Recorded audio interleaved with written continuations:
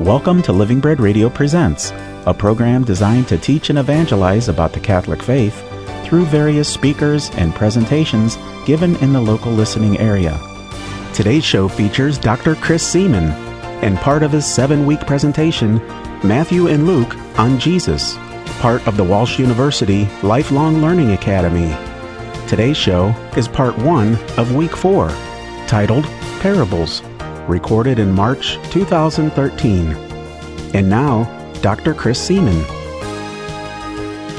There are many ways in which the evangelists teach and show what the kingdom is like. Not just the Beatitudes or the sermons, but also the parables. In fact, we have to remember that the kingdom, if you want to envision the kingdom as a place, it is no place if it is not here.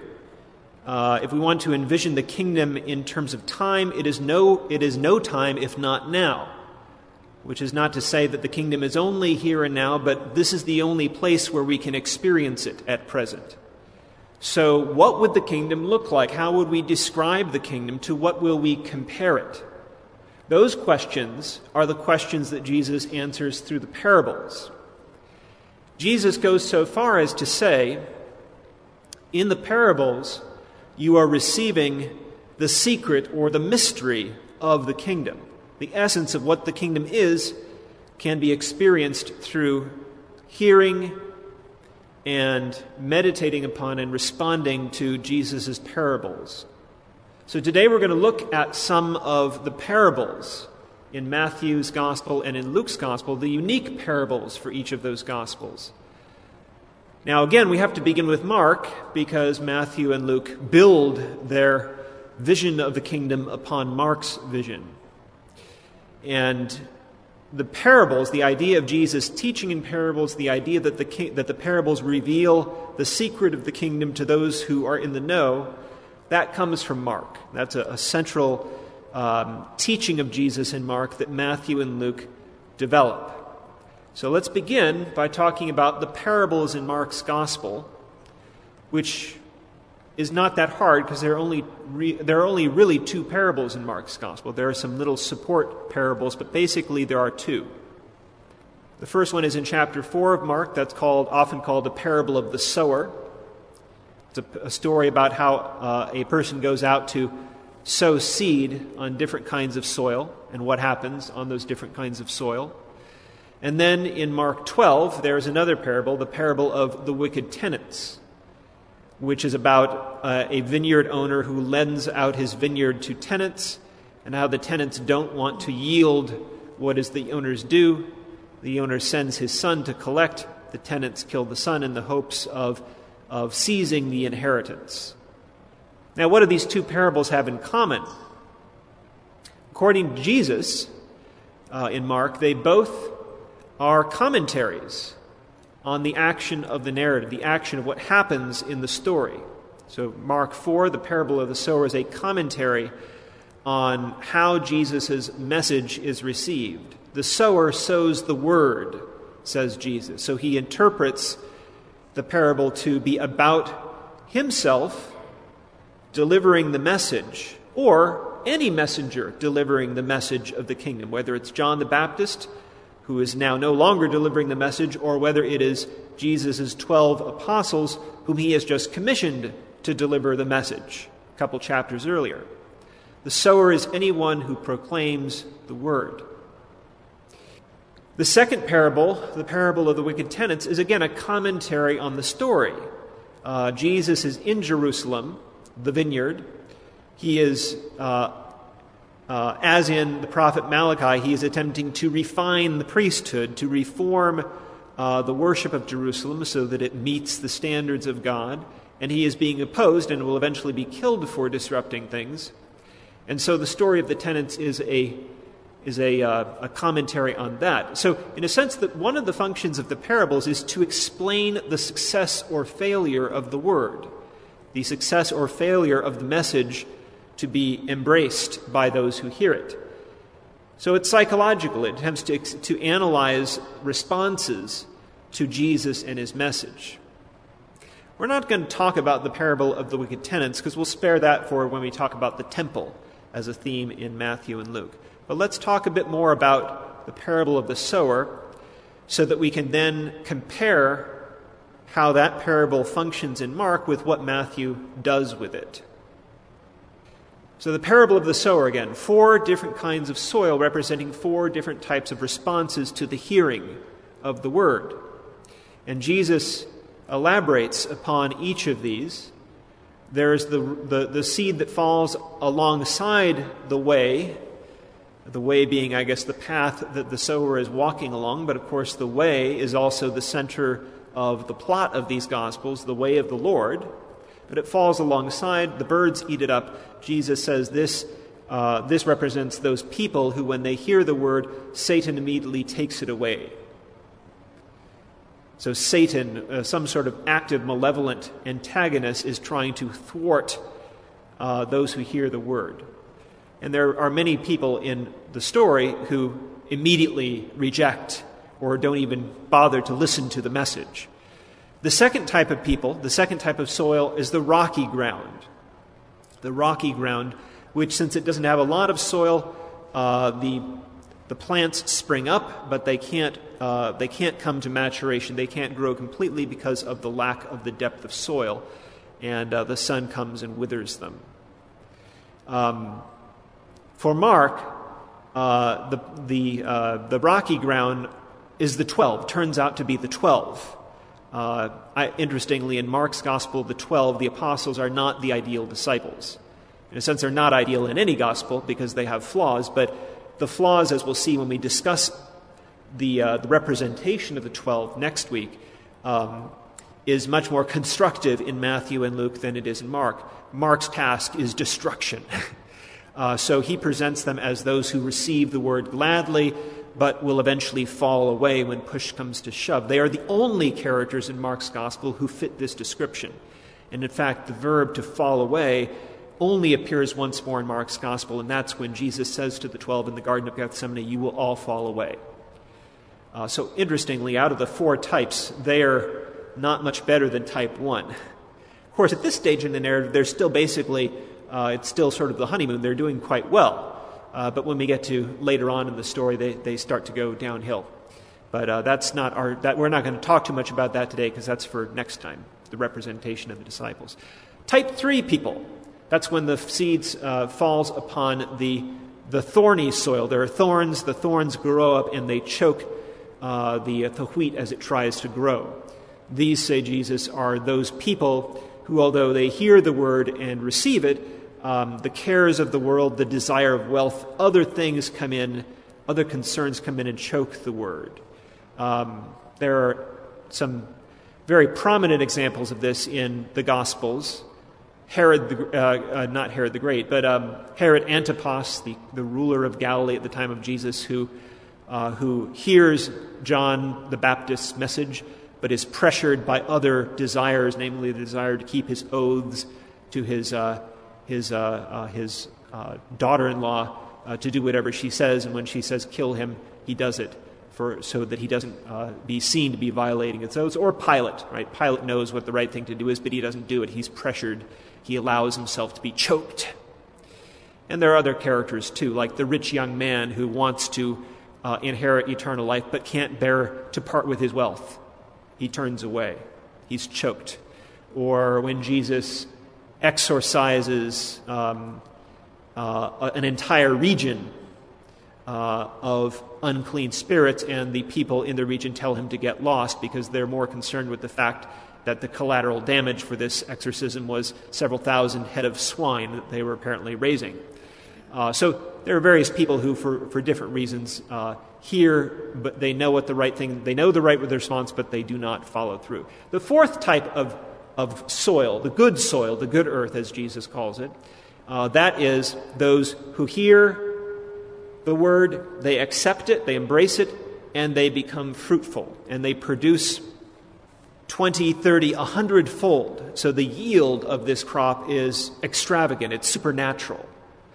Now, there are only a couple of characters who actually fit that bill in Mark's gospel too, but we'll leave that to discussing the disciples next time. That's the parable of the sower. how do you respond to hearing the word, to hearing the message that the kingdom has drawn near? What happens with that parable when we get to Matthew's gospel? Matthew preserves that parable pretty much in its entirety, but he supplements it with another parable. He says, now I'll tell you another parable. And it's also a parable about sowing seeds, only now the focus has shifted. It's no longer a person who's just throwing seeds wherever they may fall, in which the dynamic of the parable is not the seeds, which are all the same, but the kind of earth that they fall upon. In this new parable that Jesus gives, it's about a farmer sowing one type of seed on one type of land, trying to grow a crop, and then at nighttime an enemy comes and sows weeds in the field, a different type of seed, and then the result is a mixed crop of good and bad. And then the servants of the farmer say, shall we take out the weeds now? He says, no, let them stay, because if you uproot them now, you might uproot the good wheat as well. Let's wait until the harvest when the good wheat has been fully established, and then you can rip out the bad stuff. And what happens in the end of this parable? When harvest time comes, the reapers go and they tear out all the weeds and they burn them in the fiery furnace. And Jesus, in his interpretation of this parable, and he gives a very explicit interpretation, he says, the farmer sowing the seeds is the Son of Man, namely me. The field is the world. The good seeds are the children of the kingdom. The bad seeds are the children of the evil one. So notice there's only two types of people, not four, in this parable. The harvest is the end of the age. The reapers are the angels.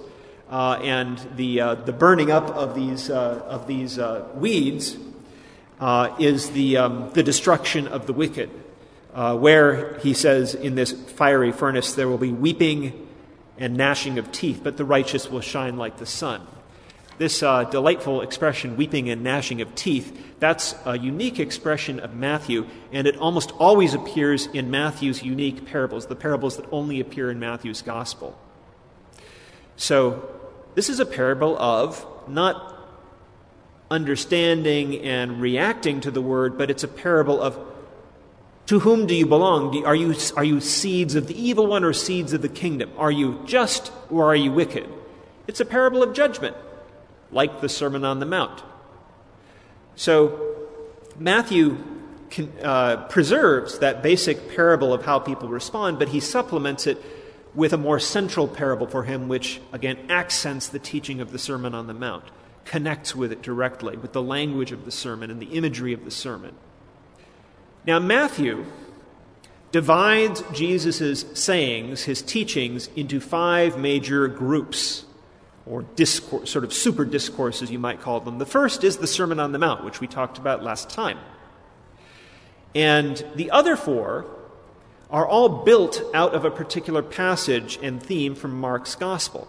So, for example, after the Sermon on the Mount, there is a discourse about how to be an evangelist. Basically, Jesus gives instructions for the 12 as he sends them out to evangelize Israel. There's a passage from Mark that this is based upon, and Matthew finds everything in his attic that he can that has to do with this theme, and he puts it there. So he builds it into a larger collection of teaching. Next comes the parables. So basing around the parable of the sower in Mark 4, Matthew develops a very large and expansive discourse of parables. We'll say more about that in a moment as soon as we outline the structure of these discourses. So there's the Sermon on the Mount, instructions to evangelists, parables. Next comes how to be a good leader in the church. It's about leaders and followers in the church, in which the 12 are sort of being groomed to learn how to be servant leaders, how to be good leaders. And this too is based upon some sayings in Mark that have now been very much expanded. Finally, the 5th and final discourse is one about vigilance. You know that everything is about who belongs to the kingdom and who doesn't. We know that everything is about whether we enter the kingdom or not, and we know the criterion of that judgment because we've read the Sermon on the Mount.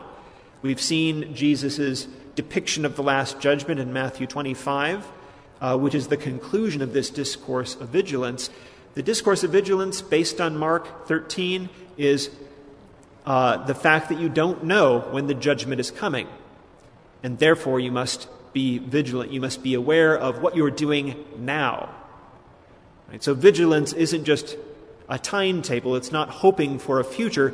It's living that future now, being ready for it now, which fits very well into the whole spirit of the Sermon on the Mount. Not all those who call me Lord, Lord will enter the kingdom, only those who do the will of my Father.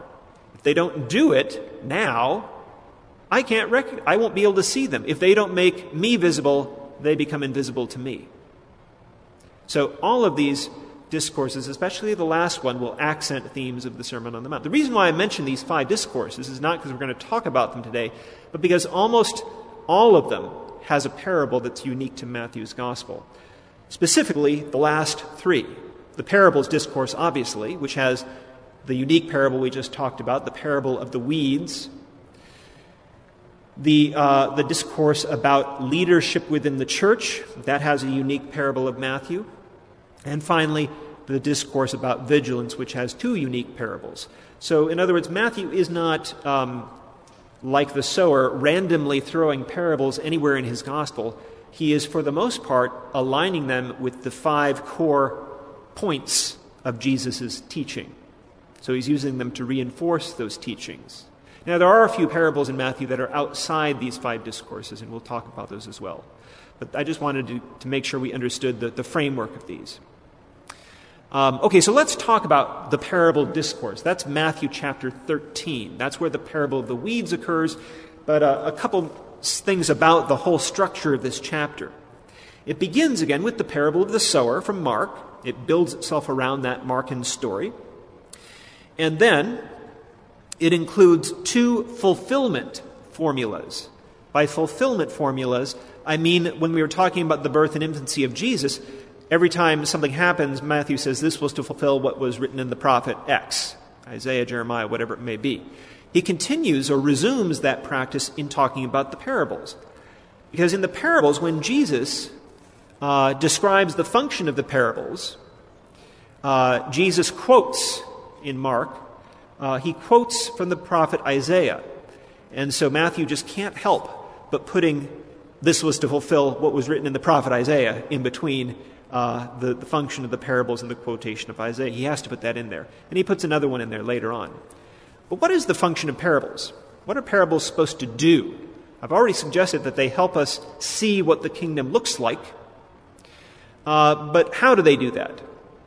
According to Jesus, it's not just that they give us the mystery or the secret of the kingdom, because they also serve to exclude and confuse those outside. So the parables create a division. They're by no means something that is just meant as a useful teaching device to get people to understand what Jesus is saying.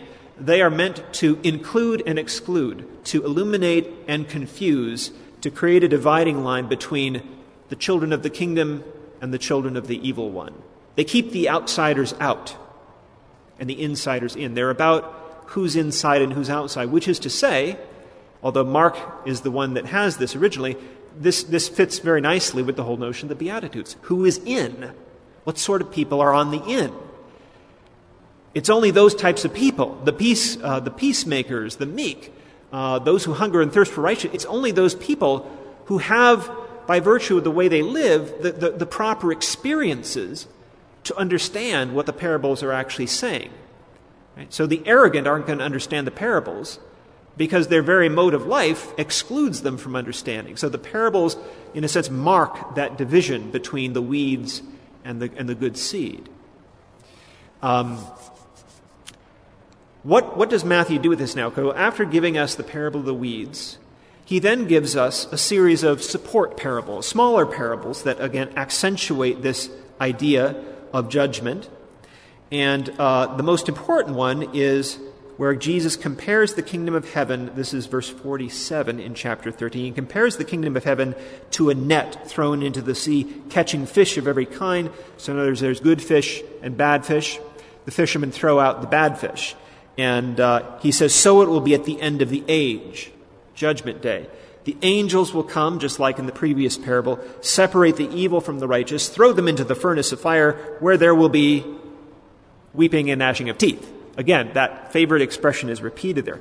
Now, having said that, having had this refrain about judgment and reaping and harvesting and all that, Jesus then asks at the end of this chapter, or this discourse, verse 51, have you all understood this? The disciples answer, yes. So, having answered yes, Jesus then reveals what they are being trained to become by listening and grappling and trying to understand the parables. He said to them, therefore, every scribe who has been made a disciple for the kingdom of heaven is like a master of a household who brings out of his treasure what is new and what is old. So, the parables are meant to form Jesus' disciples. We speak of spiritual formation.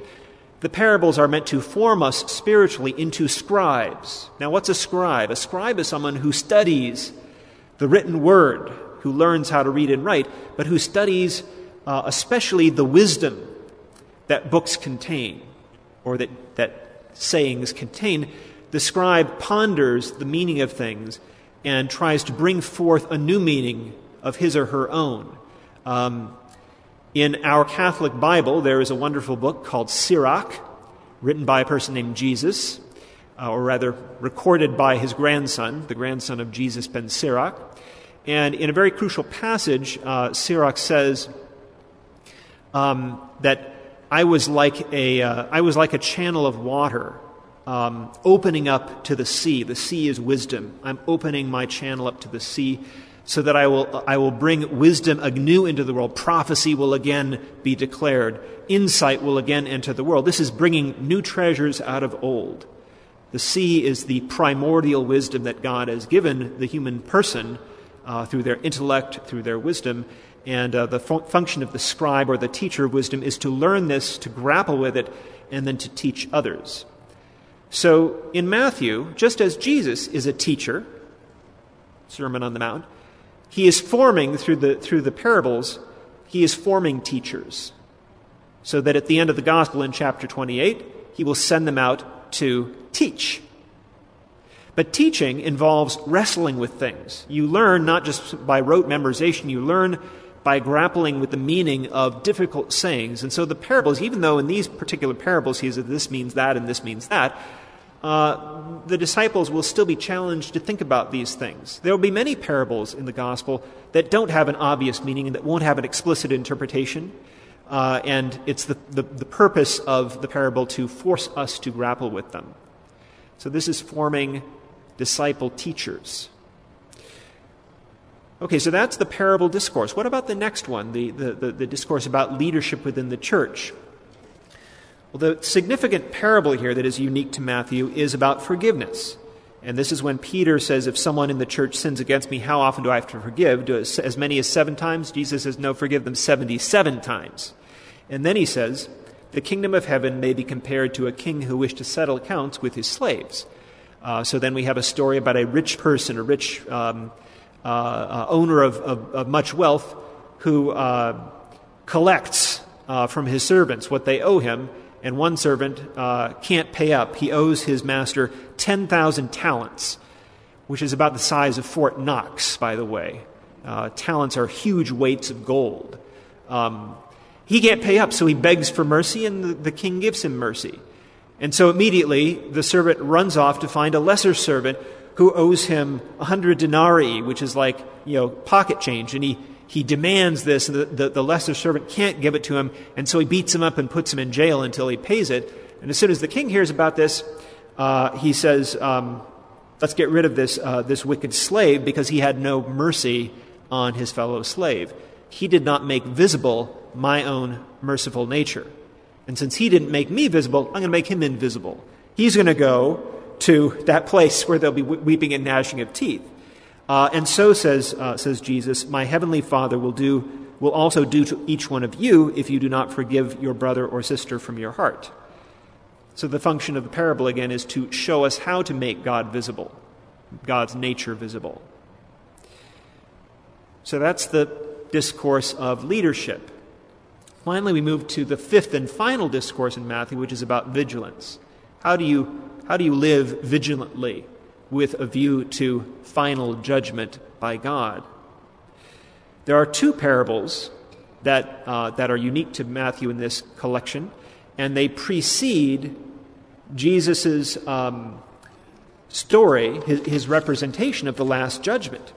So they're actually very pertinent to that fulfillment, in a sense, of what the Sermon on the Mount is pointing towards. The first one, and these are ones we probably know very well, the first one is about the 10 virgins, the 10 bridesmaids. 5 of them were foolish and 5 of them were wise. They were going to meet the bridegroom in the wedding hall, and 5 of them didn't bring enough oil in their lamps, and so they had to go back to the marketplace and buy some more, and when they got back, the door was shut. So they weren't vigilant. And what's significant about it isn't just the theme of you got to be ready, but when they knock on the door and the bridegroom answers, they beg him to be let in. They say, "Lord, Lord, open to us." But he replies, "Truly I tell you, I don't know you." Exactly the same language that Jesus uses at the conclusion of the Sermon on the Mount. Not all those who say, "Lord, Lord," will enter the kingdom, right? And if they don't do what my Father asks, they will come to me on that day, chapter 25, the Last Judgment. They'll come to me on that day and I'll say, "I never knew you. I can't see you because you've made yourself invisible to me." And that same refrain, "I never knew you, who are you?" comes in the Last Judgment scene as well. So the parable recaptures that central idea, making God visible, or we make ourselves invisible to God. Due to time constraints, today's talk will continue next week at the same time. For more information about the Walsh University Lifelong Learning Academy, log on to walsh.edu. We hope that you've enjoyed this production of Living Bread Radio Presents. For an audio archive of this program, go to livingbreadradio.com and click on the programming menu. This has been a production of Living Bread Radio in Canton, Ohio. Join us again next week at the same time for more Living Bread Radio Presents.